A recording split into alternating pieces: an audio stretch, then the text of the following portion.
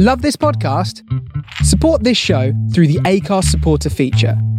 It's up to you how much you give, and there's no regular commitment. Just hit the link in the show description to support now.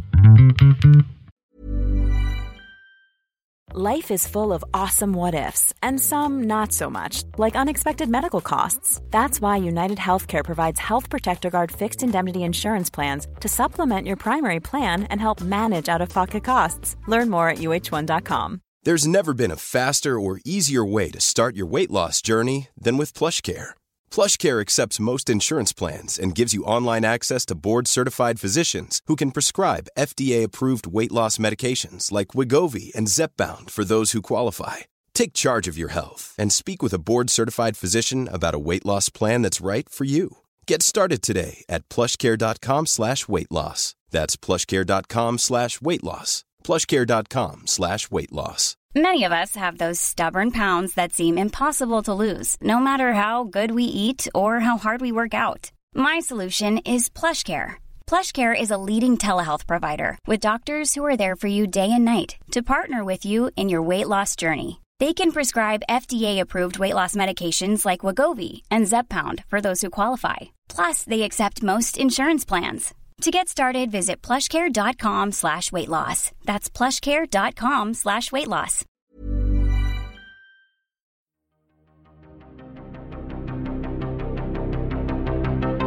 This is Writers on Film, the only podcast dedicated to books on cinema.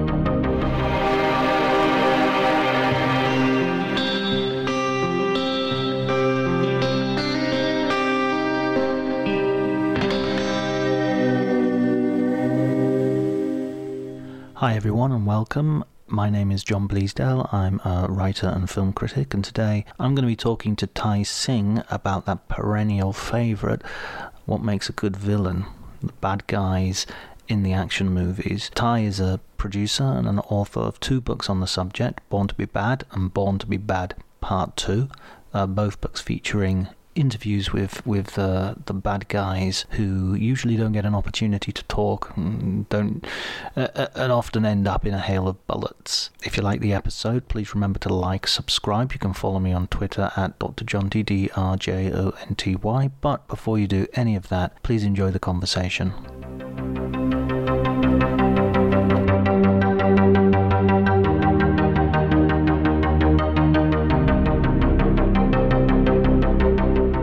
Baddies, I think, can make or break a good action film, and books have already been written about all the heroes. You know everything you need to know about Arnie and Stallone and Bruce Willis, and if you're writing a book, you're going to need access to those stars. And when I started out, I had nowhere near the credentials or kind of the access that would be needed to kind of interview those people. But the actors that have played bad guys in a lot of the films I grew up watching from the 80s and 90s, they are a wide mixture of people, from like British stage actors to stuntmen to, in some cases, ice skaters and ballet dancers. They're weightlifters. So they come from a whole range of sectors, and just being able to talk to them was much, much easier than reaching out to Hollywood's A-list stars. Yeah, and you get that with your interviews. There's a real sense I got from reading. I've only read the 2nd volume of your book, so I put my hand up there. That's fine. But I got a feeling for the interviews that they were really keen to talk about it. It was a real sort of sense of, oh yeah, nobody usually talks to us, so Yeah, absolutely. There is definitely also a lack of a publicist, which, from the news this week with stars like Matt Damon, who are often pulling their hairs out of what their clients say. With these actors who, don't have publicists or a talent agency behind them, they are very forthright about their experiences. And especially in the first book I wrote, people had no problems just shit talking some of the actors they had to work with. As I haven't read that book, you have to give me the shit talkiest. I mean, this is not going to be a revelation to anyone who vaguely knows anything about him, but Steven Seagal does not come off well from anyone who has kind of worked with him. Shocker. Anyone who has worked with Steven Seagal, if you bring up the name, they immediately just kind of, oh, let me tell you about Steven Seagal. And it inevitably ends with, and he's a complete dick. Right. So with all the revelations and accusations against Mr. Seagal, I don't think that came as a surprise to anyone. Wow. Fancy having that reputation as well. But, I mean, because these guys must know they have this reputation. It must come back to them, or not? Are they just surrounded by a court that shields them from that kind of criticism? Sure, the bigger stars do, because a lot of the people I've worked with, I've worked with people like Stallone and Arnie, and depending when they worked with these stars in their careers, the stories vary wildly. So I've interviewed people who've known Arnie throughout his entire career, and they have nothing but great things to say about him. I've met people who worked with him in the later stages of his career where he comes over as a bit arrogant.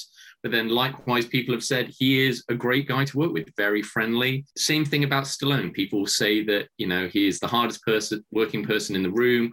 He's great. He's a very inspirational figure. But then you talk to people who worked with him when he was at his peak in the 80s, Rambo 2, Rocky 3, and, names were just greenlit on the back of his name. And he doesn't come off well. He's at kind of a peak ego stage. And, if I was Stallone, I would have probably fallen into the same trap. But it's amazing how some of these A-list actors, their self-awareness kind of takes a dip at the peak of their career. And then they kind of realize that in later years and they become a little bit more normal and well-rounded. But hey, it was the 80s. I'm sure everyone was like that to a point. I heard a brilliant story about Stallone. Basically, a friend of mine was working on at a studio with him, and he was they were walking down the studio backlot talking, and Stallone was kind of talking about something about his modern art collection or something. He was talking quite seriously about it. And then some sort of Teamsters walked by and went, "Oh, hey, Sly." And he sort of turned around and just totally changed demeanor and went, "Hey, how you doing, guys?" And it was just like, whoa, that his persona has this sort of slightly, I'm exaggerating, but a slightly curated edge. What was the first baddie that you kind of, when you were watching movies, even as a kid, you sort of found yourself fascinated by or attracted to or terrified of? Terrified. I mean, as a child, I was easily terrified. Right. Horror films scared me, and it wasn't until I got into my mid-teens where I think the adolescent fear I had of extreme violence and horror just disappeared forever, and then I just dived headfirst into all of that. But I do remember going to a friend's house when I was 12, 13, and he showed me, for the first time, I hadn't seen either of these films before, Commando and Mad Max 2 back to back. And Vernon Wells as Bennett in Commando is a villain that you can't take your eyes off because you're like, is he threatening?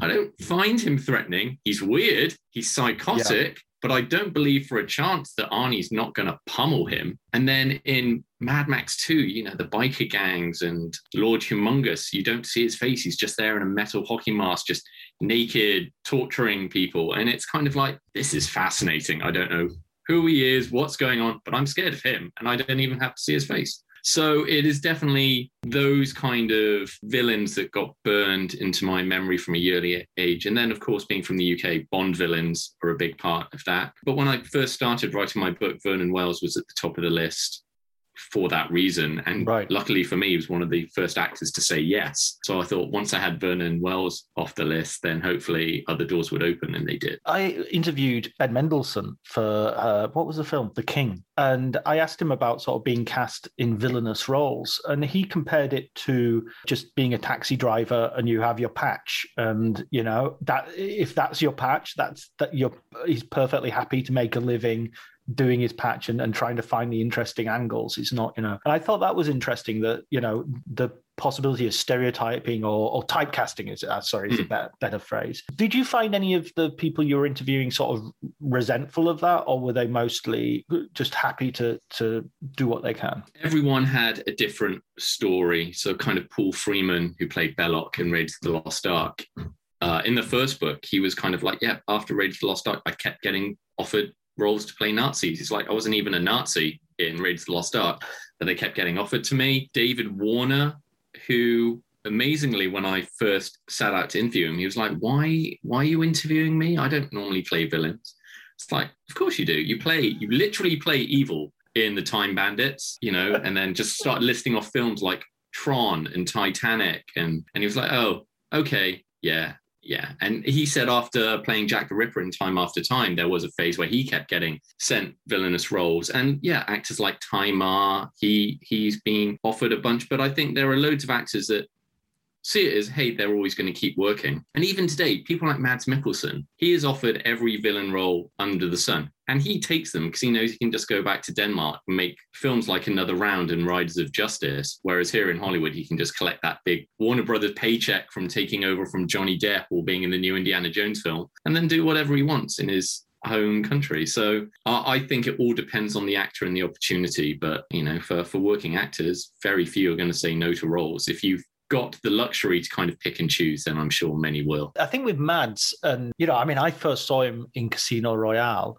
but then I went back and watched his work in Pusher, particularly Pusher 2. And he's amazing in Pusher 2. He's such a... And then obviously he's become widely recognized by everyone, I think. But I think, I mean, is it something almost physical that a certain very distinctive look seems to be important, you know? I think it all depends really when the film's getting made, because obviously in the 80s you had people like Stallone and Schwarzenegger and their big muscle-bound guys, and you needed people to kind of go up against that type of hero. But then you also had the more sophisticated bad guy like Alan Rickman in Die Hard. So it all depends on the film and who the main actor is, because obviously in the 70s, your action heroes were kind of Charles Bronson, Clint Eastwood. So you had people like Andrew Robinson playing not the Zodiac killer Scorpio in Dirty Harry. And he's just like... basically the Zodiac killer. Yeah, he's just a weirdo. And at no point do you think that he's ever a physical threat to someone like Clint Eastwood. And then in the 80s, you kind of get big, jacked up bad guys who are former weightlifters or stuntmen that can fight people like Arnie and Stallone. And then in the 90s, when action heroes kind of slim down and get more slender and look like Keanu Reeves or Christian Slater or Brandon Lee, you get a different type of bad guy altogether, you know, martial artists or actors with Oscars under their belts suddenly started being offered these villainous roles because it's just more appealing. And after the success of Alan Rickman, it's like, yeah, no, let's get some thespians in here to shake things up. So yeah, it's everyone's different. And I thought that was the great thing about interviewing these actors, because no one really had the same story. Talking about thespians, even Steven Berkoff predates Alan Rickman as that kind of 80s bad guy with those, you know, those crazy eyes. I mean, I guess that's what I mean by sort of physical characteristic. Because the sort of the mad stare, the ability to stare someone off the screen, basically. It's actually Berkoff's birthday today, I think. Yeah, I interviewed him for the first book, and he was very upfront about how he doesn't like making Hollywood films. And while he was like on the set of Beverly Hills Cop or Octopussy or Rambo 2, he would be just in his trailer writing plays, just kind of going, yeah, I will just get through this testosterone-fueled nightmare, and then I'll just go back to the UK and do my own thing. Because he was, you know, savvy enough to realize that this will open doors. He doesn't necessarily enjoy the experience, but it's an opportunity. And, you know, from making a Rambo, he can fund 3 of his pet projects. What about, there's always a line with a lot of these villains. I mean, I sort of was thinking, because I was reading your book and I tweeted the other day about how, you know, a villain that you don't sort of love to hate in a sort of camp, enjoyable way, but you really do just sort of fearsomely hate. What's one of those villains for you? There's a villain that I hate because he's a dick. But weirdly, he is also 100% right. And that is William Atherton in Ghostbusters playing Walter Peck. So I interviewed him for the first book. And essentially, he is an obnoxious bureaucrat. He is rude. He's pushy. And when you're watching Ghostbusters, you're like, yeah, Peter Venkman, stick it to this guy. He's a prick. But he is 100% right. He's working for the Environmental Protection Agency. And for all he knows, these con artists are, you know, convincing people they've seen ghosts. They are possibly storing unlicensed chemicals in their basement.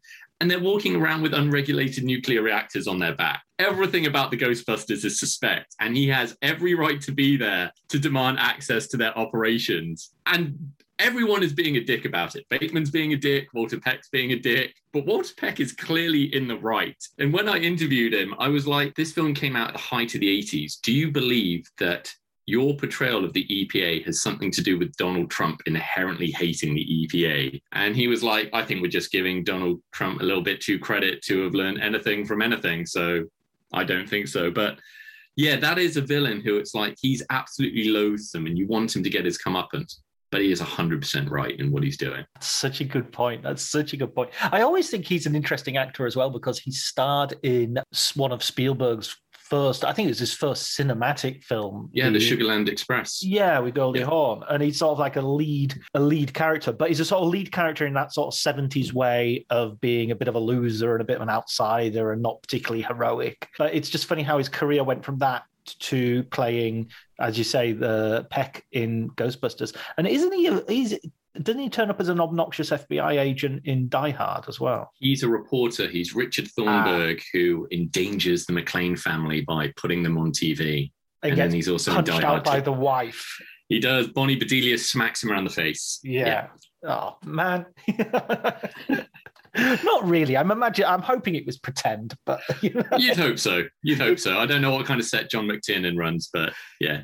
I can't help but think, though, it's almost like an atavistic thing that when I see actors in different roles, I just assume it's the same person, if you know what I mean, just the same character as well. So it's like, God, this guy's got some bad luck. Just keeps turning on. What's that? There's a book, is it David Thompson wrote, called 10 Bad Dates with Robert De Niro, which is just really? Yeah, which is just a list of, I mean, it's a book of lists, essentially, but one of them is, all the dates that you see Robert De Niro have in movies and how terrible they are. Taxi Driver, it dates Sybil Shepherd to the porn theater. And, so apparently, yeah, De Niro is not, regardless of what Bananarama sang, he's not a good guy to go on a date with. So what about like so that he's one that you sort of hate. What about one that you fear? Because I don't think you'd fear Peck, would you? No. Because I remember it's come up in quite a few podcasts that we've done, quite a few episodes that we've done. But I remember really being absolutely terrified of Darth Vader. I mean, I saw it on the big screen. I was very young. I was like 6 years old, I think, and it just terrified me. I think as a child of the 80s and 90s, for me, Darth Vader was always there. So I don't have that kind of, who is this man? He's terrifying. It's just Darth Vader, pop culture icon. But the villains that I always found the scariest were the ones that clearly couldn't be reasoned with and didn't have any semblance of humanity. So, someone like Alan Rickman in Die Hard, you're like, oh, he's charming. He doesn't really have to kill people unless he has to, even though he's going to blow up all the hostages in order to get away. You kind of feel that if he likes you, you might, be able to talk your way out of it. But it's the villains who they're like, I think, Scorpio in Dirty Harry, where he's so unhinged. He's slapping children around on a bus. He's just coldly sniping people from rooftops. It's like, there's no way into that character. You're kind of like, you are terrifying. And as a result, actually, the actor Andrew Robinson, casting directors were afraid to meet him as a result. He didn't work for years afterwards because he told me one story of where he was walking up the path to meet a casting director at Warner Brothers, and then they recognized him, and then they canceled the interview and told their secretary to send him away because they were like, that terrified of him after his portrayal in Dirty Harry. So it wasn't till, the odd role in Cobra and Hellraiser and then Deep Space Nine, where he plays Garrick, that, he started working again. But there was a fallow period for him because he was so effective at playing a psychopath. And these casting directors presumably have worked in Hollywood. They understand what a film is. They understand what the actors are. You would have thought so, but apparently not. No. It's like that guy, he kidnapped kids in a bus. I'm not talking to that guy. Yeah. Oh my God, that's so funny. That's such a good. Are there any other sort of like real life consequences from, I remember Mike Baldwin from Coronation Street being in a pub once, which I was in, and somebody went up to him and said, "Mike, I think it's terrible what you're doing to Deirdre." Or has there ever have you come across situations where people who've played baddies have sort of found themselves being shouted at in restaurants or anything like that? Oh, yeah. Plenty of them have kind of like, I can't believe you did that thing in the film. And William Atherton said there were years where people just yelled dickless at him across the street after Ghostbusters. So many people have stories like this where they're just kind of like, oh, But if anything, it kind of comes down to a credit to their acting abilities, that they managed to get that kind of reaction out of people, where people are coming up to them in the streets going, I can't believe you did that thing and that thing that I watched. How could you? And they're like, I'm just very good at my job. I bet, but I mean, Dickless that's a backhanded compliment if there ever was one. That just goes to the popularity of that film. I think for him, it was both kind of a victory lap at this, how well Ghostbusters did, and just kind of like, I'm going to have to deal with this one for at least a decade. I'm with my kids. I'm with my kids. Guys, I'm on a date. I'm eating out. What are you doing? Unbelievable. Oh, wow.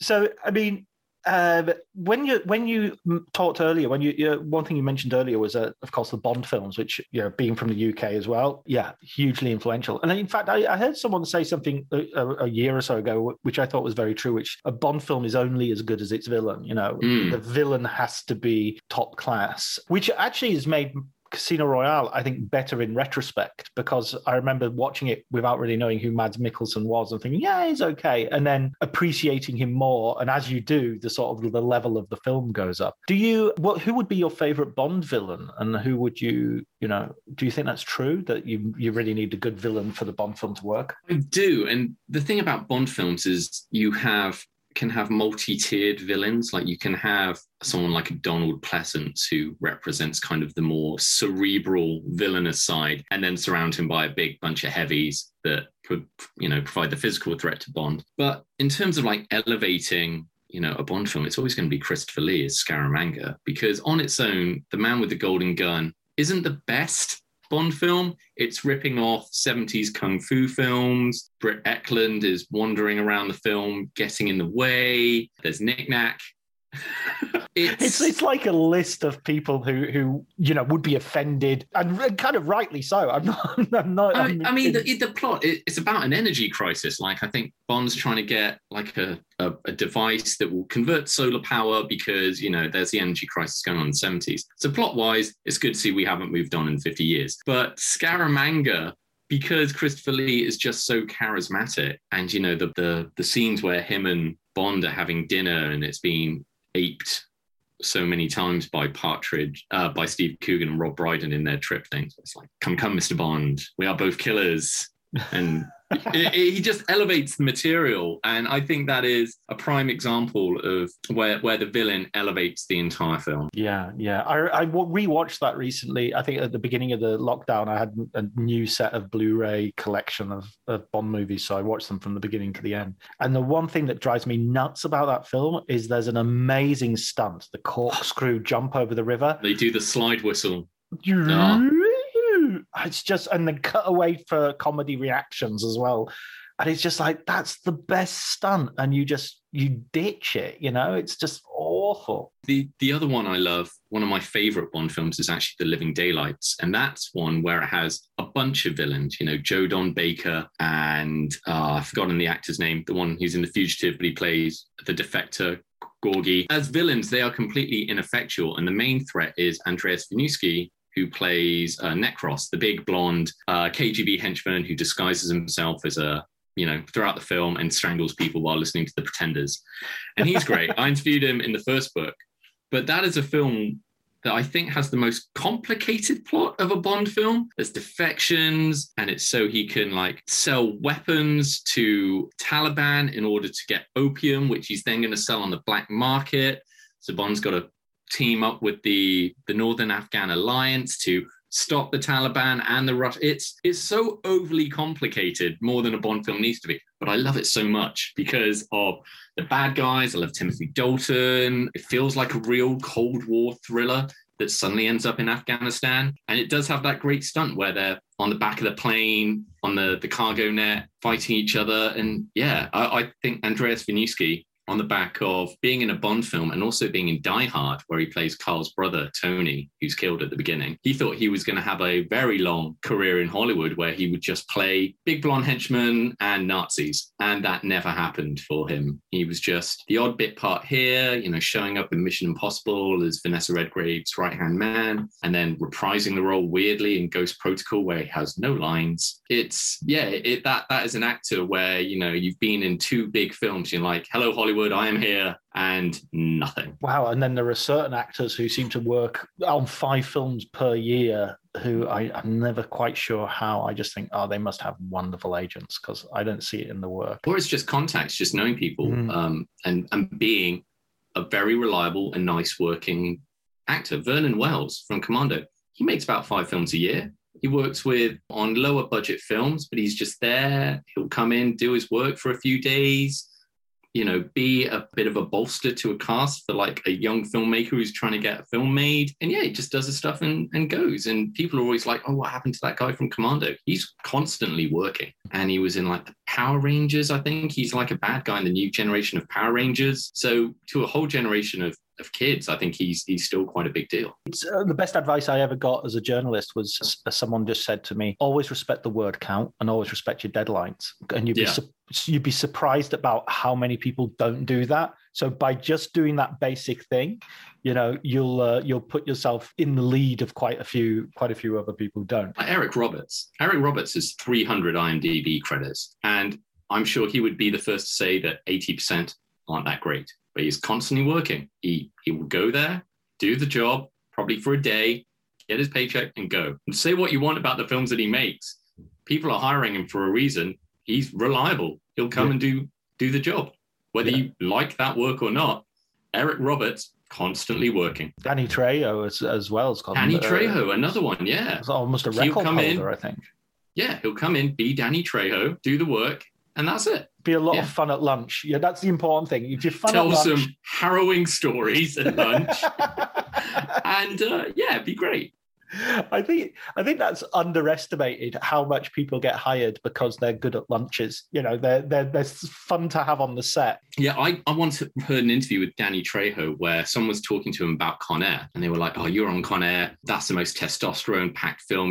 John Malkovich and Nicolas Cage and Ving Rhames." He's like, "You've hung around with a lot of badasses." And it's like, who on that set could take care of themselves is like legit the hardest guy. And he was just like John Cusack. It's like people write off John Cusack.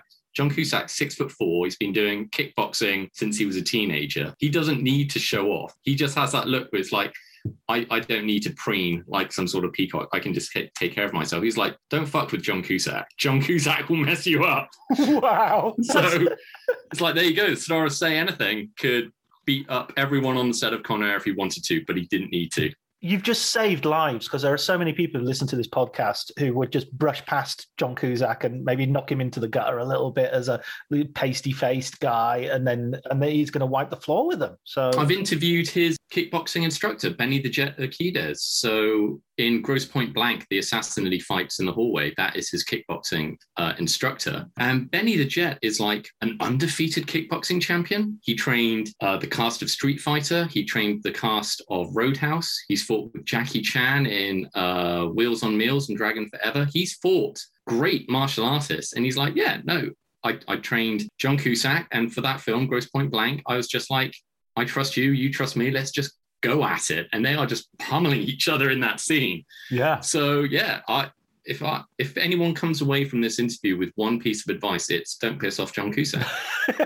Absolutely. I remember during the Black Lives Matter demonstrations, right at the beginning of them, he sort of went down there on his bike, and there's a film of him being sort of told to turn around by the police officers and everything. And now that just gives that a whole different fizz. That's sort of like, what was Cusack doing? He was taking it into his own hands. I mean, one can only assume he was there, to take part in the protest. I don't think John Cusack's the type of guy who's going to go down there and start protesting against Black Lives Matter. Oh, no, he was definitely BLM. He wasn't ALM. Absolutely.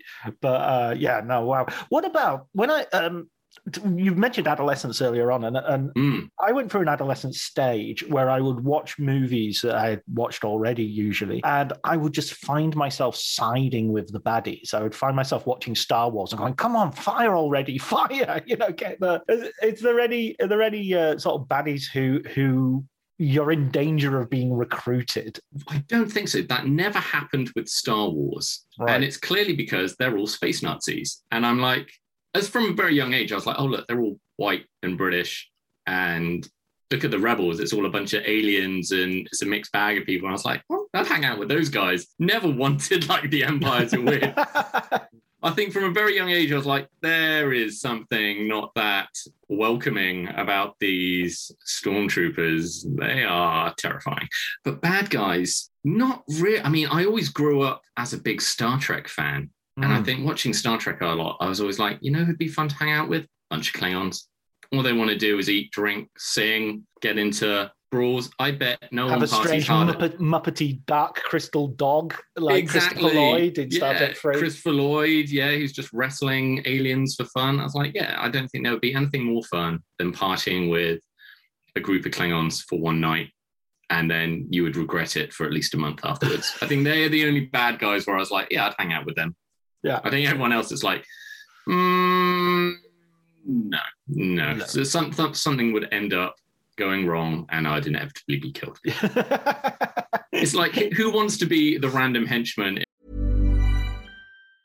Hey, I'm Ryan Reynolds. Recently, I asked Mint Mobile's legal team if big wireless companies are allowed to raise prices due to inflation. They said yes. And then when I asked if raising prices technically violates those onerous 2-year contracts, they said, what the f*** are you talking about, you insane Hollywood ass f- So to recap, we're cutting the price of Mint Unlimited from $30 a month to just $15 a month. Give it a try at mintmobile.com/switch. $45 up front for 3 months plus taxes and fees. Promo rate for new customers for limited time. Unlimited more than 40 gigabytes per month. Slows full terms at mintmobile.com. I'm Sandra, and I'm just the professional your small business was looking for. But you didn't hire me because you didn't use LinkedIn Jobs. LinkedIn has professionals you can't find anywhere else, including those who aren't actively looking for a new job, but might be open to the perfect role, like me. In a given month, over 70% of LinkedIn users don't visit other leading job sites. So if you're not looking on LinkedIn, you'll miss out on great candidates like Sandra. Start hiring professionals like a professional. Post your free job on linkedin.com/spoken today. In like a Bond villain lair, it's like you are either going to get killed by James Bond or you're going to be killed by your boss as some sort of example to everyone else. It's like, this is not a safe working environment. I would not do well here. I wouldn't want to sit on the board. I wouldn't want to sit around that table, that oval table. I am not going across that very thin bridge that goes over his piranha moat. I'm not. No. And just for listeners, Ty is drinking from a Star Trek mug, thus proving his point. I'm a cliche. Were you original Star Trek? What's your favorite? Yeah. Well, I mean, Star Trek, when you grew up in the UK in the 90s, Star Trek was always on. Yeah. So 60s Star Trek was on Friday nights. Next Gen was on Wednesdays. When Deep Space Nine started, that was Thursdays, and Voyager was on Sundays. So my dad had a lot of 60s Star Trek recorded from when it was on in the 70s after Newsround. Yeah. So I watched a lot of that. And then I was already a Star Trek fan when Next Gen started in the UK. Just kept on watching. Yeah. No, I probably saw those ones, the original ones in the 70s. And then I remember Next Gen coming out and there being a big sort of fold out in the Daily Mirror or something, telling you who all the, and being very suspicious of it, being, I'm not sure about this. If you can go through all of history and just kind of every time a new Star Trek thing launches and the fans or people going, I don't know about this, a woman captain, a black Vulcan, what is going on? Or it's just on a space station, they don't move, it's never going to work. It's like, every time it happens, every time there's a new Star Trek series, it's like I can't tell sometimes which fandom is the worst. I just any fandom that is called a fandom is any automatically fandom. Star Wars, Batman, James Bond. Every time there's a new casting, it's like, this is going to be the worst Batman ever. I can't believe they cast Heath Ledger as a Joker. It's going to be the worst. What? This actor's blonde. He can't play James Bond. Who is this 6'4" Australian playing Wolverine? It should be Bob Hoskins. It's like throughout history, fandom is consistently wrong. And every time there's a new casting, it's just another wave of they're inevitably going to be wrong in a year, but let them burn their effigies and everything in protest. It's like, it's unbelievable. It's exhausting. And yet the unearned arrogance remains somehow that they're going to be right about this as well. This isn't Star Trek. I'll tell you what Star Trek is. It's a Star Trek I have in mind. Star Trek suddenly now politically correct. Oh my God, it wasn't inclusive in my day.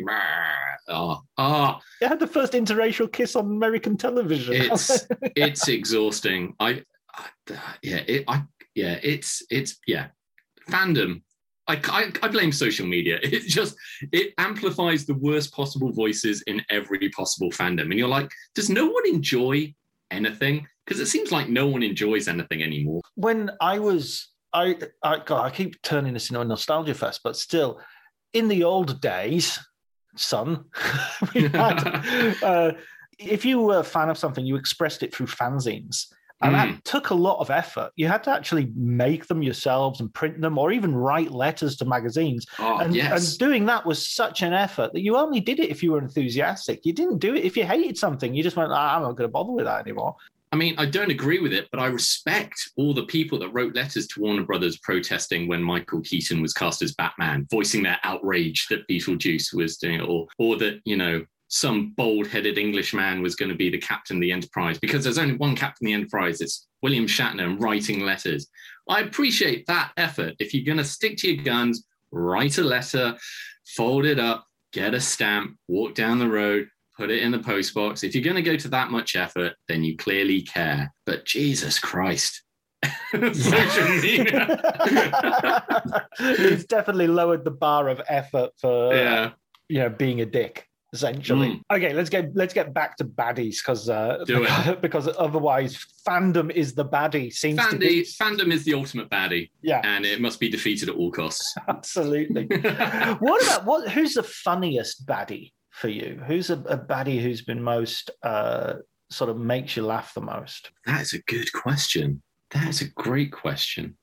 I'm trying to think now, because I remember reading an interview with Joss Whedon. This is back in the day. Yeah. And it was when he was making Serenity, and he cast all these kind of comedians in dramatic roles. And he said, comedy is the hardest thing to get right in terms of timing and everything. If you're good at comedy, you're good at everything else. So that's why he casts lots of comedians in dramatic roles. And I'm trying to think of like an actor who is a comedian that has done a villainous role very well. And now I'm struggling.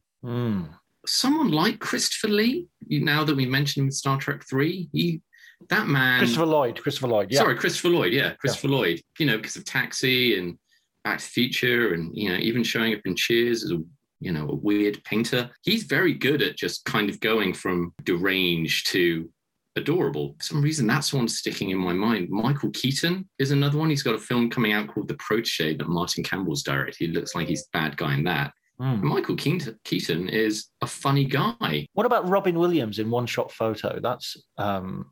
One shot photo, I find him creepier in Insomnia. Yes, yeah. Because he's so, it was all an accident. I didn't mean to kill this girl. I really liked her. And I find that creepier than just kind of like 1 hour photo where it's like, you're creepy. But it's kind of like in Insomnia where he's trying to justify what he's done and say, we really liked each other. And and Pacino has that killer line where he says something like, it took you 3 hours to beat her to death.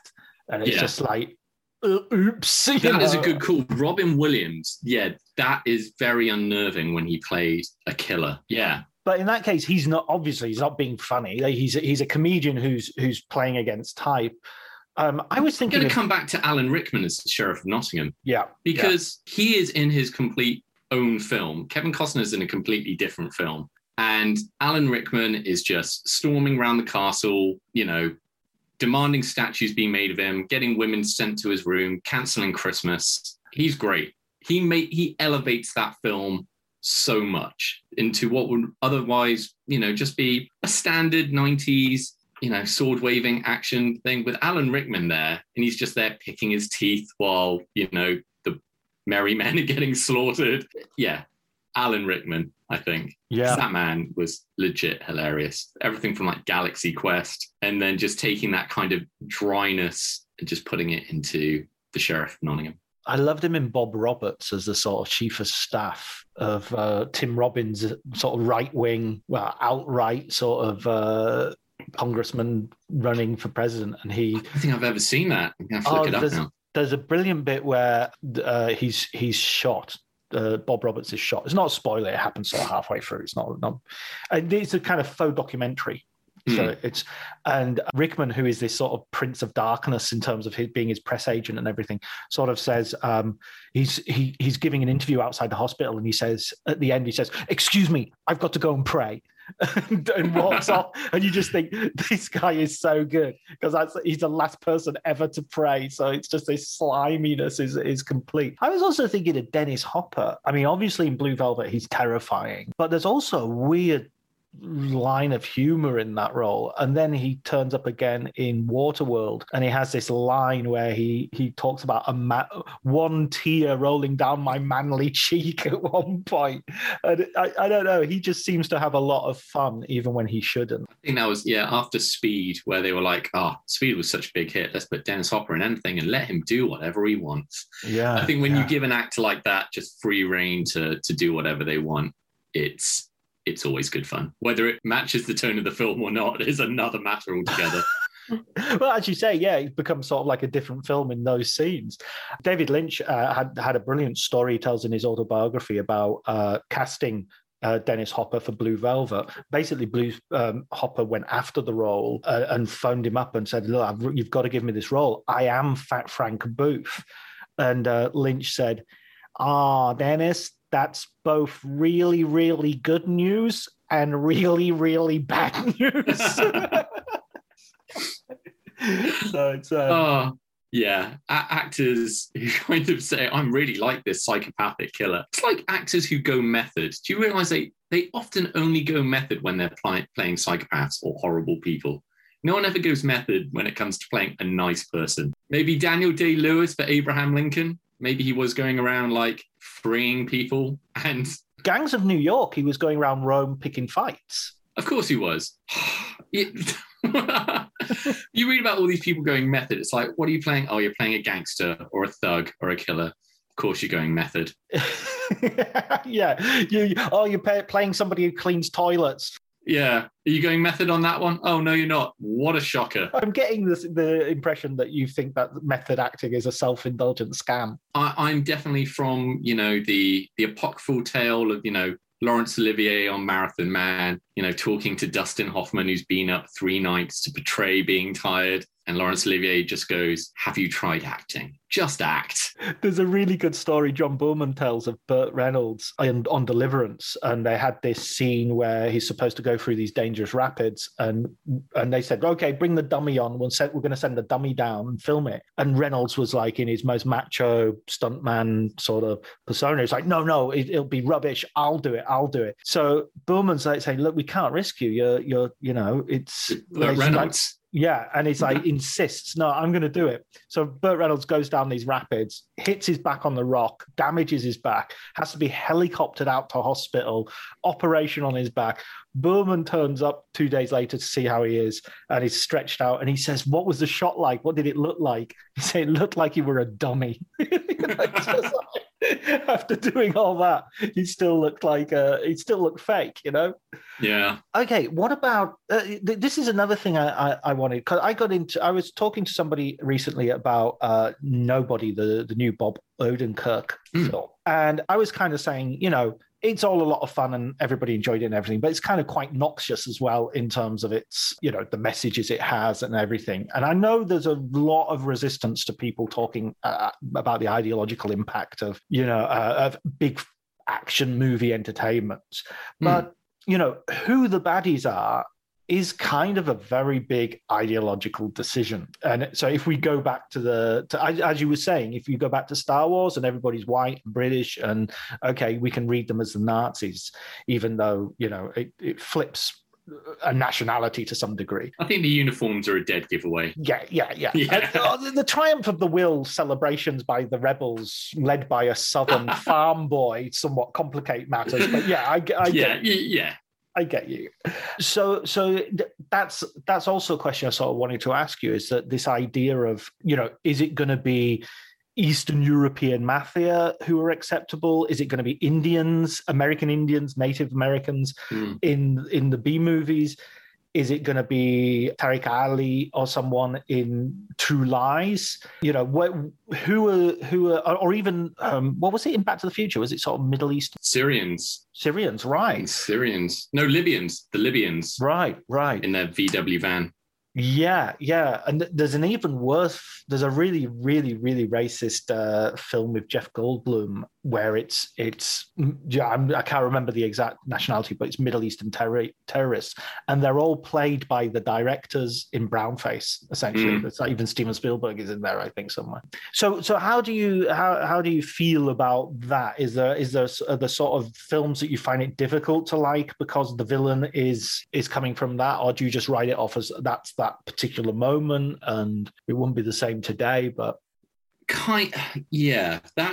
that's really good, because a lot of things are the product of their time, and I'm someone who's half Indian, so like at this point for half of my life post 9/11 and even before 9/11, if anyone shows up with brown skin, there'd be me and my brothers going, he's going to be a terrorist and he's probably going to be dead in whatever. There was this one season of 24. I was a big 24 fan growing up. I think it was the 4th season, and Kal Penn, who is a very funny Indian actor. And I think he's even worked for the Obama administration. But before then, he was playing a Muslim student in 24. And terrorists detonate a nuclear bomb in LA. And he is suddenly beaten up by two, Johnny rednecks in the street of LA who are like, oh, you're a terrorist. How dare you do this to our country? And he's saved by this lovely white family who take him in. And then lo and behold, he's a terrorist and takes them hostage. And I was watching it going, what the fuck kind of message is this? So yeah, I'm very conscious of,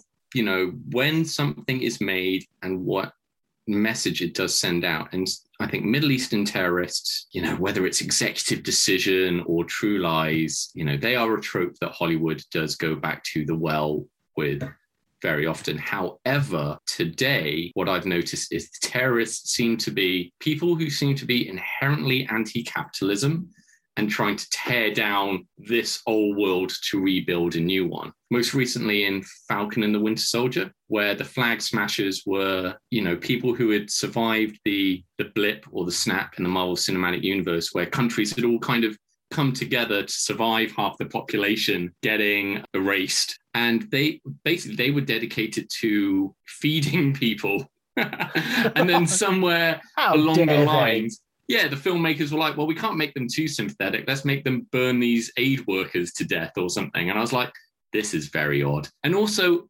environmental terrorists, people who are like environmentalists. And I remember reading Tom Clancy's Rainbow Six book back in the day. And I think that was early 2000s. And the people in that are people who want to stop overpopulation. I think they're going to release a virus to kill people because they want to save the planet. And, even Thanos in the Marvel Cinematic Universe is someone who, is basically resources are running out. He wants to be completely clean about it and just remove half of everyone, when really he should just kind of maybe get rid of the people that seem to be using up all the resources or create more resources. There are so many ways he could have done. Or you're in a universe. I mean, it's kind of infinite. Yeah, but it's very interesting who Hollywood is making villains these days. The Russian mafia seem to be a go-to one, for like the John Wick and Nobody, and even in Black Widow, it's always, it's never the Russian government. It's always, they're a Russian Black Ops side unit thing that's separate. Russians seem to be infinitely villainous. I think the Middle Eastern trope may have been worn out now, finally, after God knows how many decades. Interestingly, China isn't that big a go-to villain because these films often have to play abroad. Well, they famously flipped Red Dawn, the remake of Red Dawn. They flipped from China to North Korea and digitally changed all the flags. Yeah, and even, it's very odd. I think North Korea no one takes North Korea that seriously as a threat in movies, because it's like, what are they going to do? Except maybe in Olympus Has Fallen, where suddenly they take the White House. Yeah, I think these days it's always kind of the big multinational industrial military complex types, your Blackwater types, people who just seem to have armies of mercenaries. And I think that is the most interesting villain, because these days you do have lots of mercenary groups doing America's bidding around the world, or private contractors or people like that. I would like to see kind of more Rupert Murdoch, Mark Zuckerberg types be portrayed as villains. I think the Bond film Tomorrow Never Dies was ahead of its time in having a Rupert Murdoch film, type person trying to orchestrate a war in order to sell newspapers. maybe that bit hasn't aged that well, but the rest of it, to get broadcast rights in China or whatever it is. But, you know, in terms of manipulating information and everything to kind of move political events, yeah, I think those are the most interesting ones. Multinationals with mercenary armies. I think is where I've settled. Are there any? Would there be any films that sort of like you find difficult to watch because of the sort of the group which is targeted, or are you able to sort of take it with a pinch of salt and just consider the context and not? I never was really into John Wayne films. Because it's always the Native Americans that are the bad guys. I like the Westerns where it's like bandits or Confederate raiders, or it's, you know, Yankee raiders, and, you know, the spaghetti Westerns. I was going to say the Sergio Leone films, American Indians don't even, Native Americans don't even turn up, you know. Exactly, and same with stuff like the Magnificent Seven or the Wild Bunch. It's always kind of like warlords. But, you know, where it's Westerns, where it's like, we've got a bunch of Puerto Rican and Mexican actors, and we're going to say they're Native Americans. Yeah, those ones never really sit well. I think those are probably the only ones. I'm more fascinated by when Hollywood finds like a trope and makes about 5 films, becomes fascinated and makes 5 films around it, like the Yakuza. It's like, oh, we're going to make Black Rain, Showdown in Little Tokyo, Crying Freeman, and there's like for 5 years, it's like, we're going to make films about the Yakuza or Haitian warlords doing drugs in New York, like they show up in Predator 2. And it's like, I like those quirky things. It's like, we're going to do it on the triads and stuff like that. Something exotic, or, you know, white supremacist, Ku Klux Klan on the rise things, where it's just kind of like a broad swath of it's Native Americans or it's Muslims. It's like, they are the least interesting type of films to me. Yeah. So like Die Hard, where it's like, they're not terrorists aligned to any political leaning. They're just bank robbers. They're just robbers. They're thieves. That's it. That's more interesting. That's much more interesting. More complicated, and yet at the same time, I mean, it's multi-layered. You know, he's actually playing with our own fears in order to distract us. You know, the Alan Rickman, Hans Gruber in that. What about? Is it going to be a 3rd volume? Are there some people that you'd really love to get that you haven't been able to get yet? That's why I did the 2nd volume, to kind of get people that I didn't get the first time. And while I got a whole bunch the second time around, there are still a few that I wasn't able to get, but I don't think it's enough names to justify a 3rd volume. So I think I'm tapped out now. Yeah, in terms of like writing another book, I've got a few ideas. I was working on one, but I've kind of shelved it for now. I was into, it was all about kind of interviewing people who were there on notoriously, famously difficult productions. Right. So I'd spoken to Jason Fleming about, so what really happened on The League of Extraordinary Gentlemen? Did Stephen Norrington and Sean Connery get into a fight? And, you know, Lance Guest on Jaws the Revenge, but it's all kind of like, I don't know how to put that book together. And there are films that I definitely want to cover, and no one that was involved in it wants to talk about it. Yeah, I've had this idea for ages, and I've even floated it on Twitter that there's a Netflix documentary to be made about the Twilight Zone movie. You know, because it's just such a fascinating story, and it's just, but at the same time, you know, it would be so frightening from a legal point of view that you just wouldn't get in there. So many big names are attached to that film that have no interest in such a project coming out. Absolutely. But if you're listening, Dear Mr. Spielberg, it was just an idea. We're not serious. Yeah.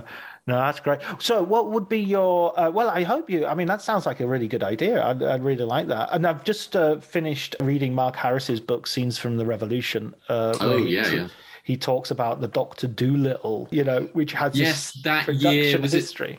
Was that 1970, 1971, the year Hollywood kind of went independent? So no, it's earlier. It's 68. I mean, it's the 68 Oscars. They might have come out in 67, but it's the 68 Oscars. And so it's Dr. Dolittle, In the Heat of the Night, The Graduate, Guess Who's Coming to Dinner, and Bonnie and Clyde. And then when did Easy Rider come out? Was that 70?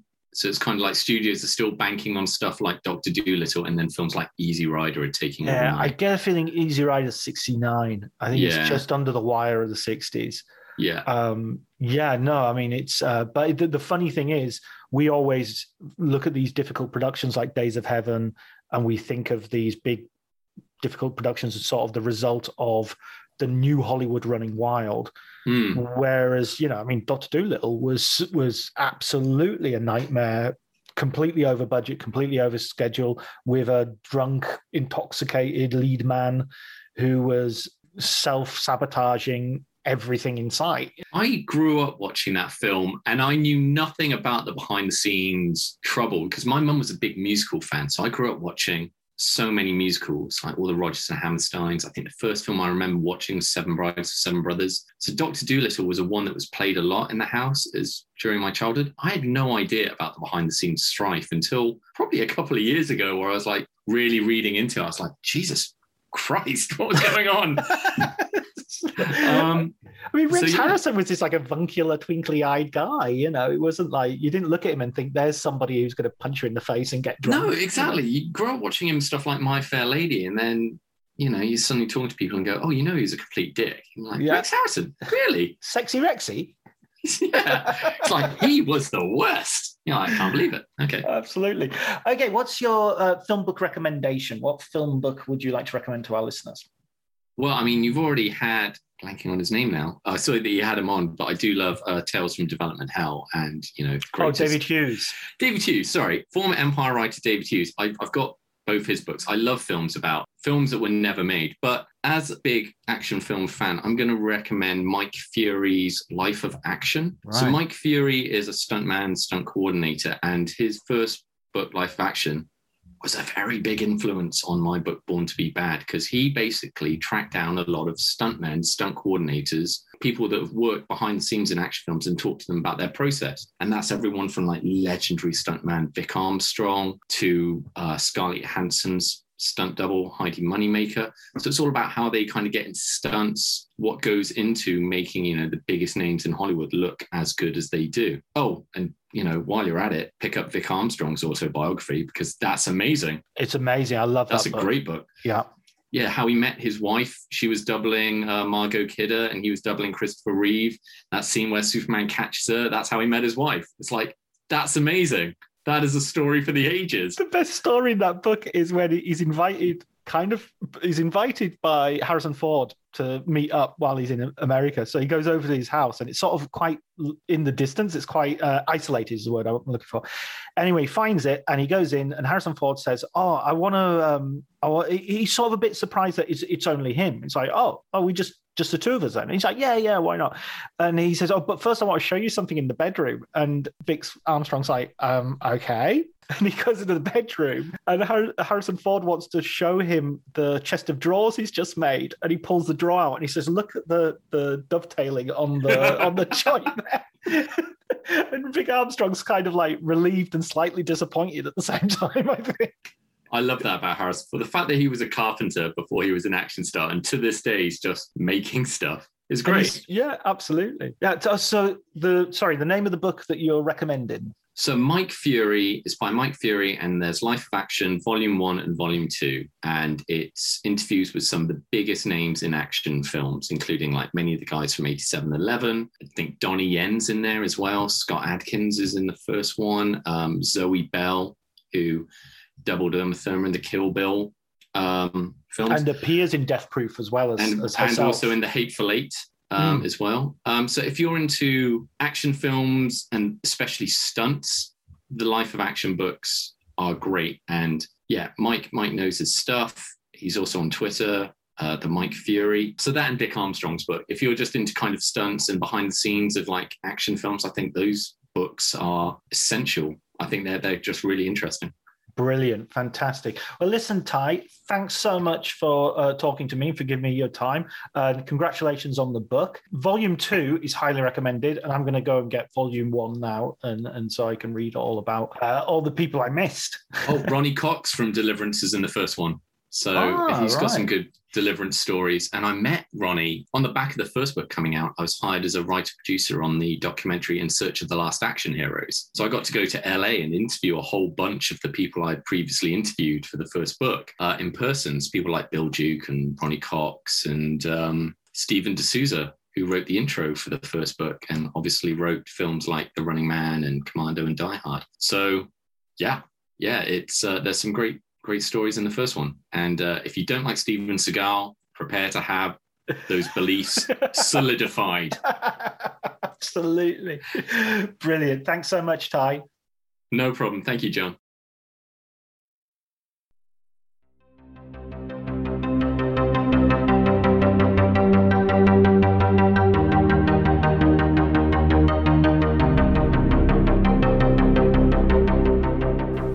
So that was our conversation, me and Ty. I hope you enjoyed it. His recommended book was Mike Fury's Life in Action, Volumes 1 and 2. He also recommended Vic Armstrong's autobiography, which I can highly recommend as well. It's a brilliant book. Thanks as ever go to Elliot Atkins for the music and Ali Harwood for the art. Until next episode, please take care.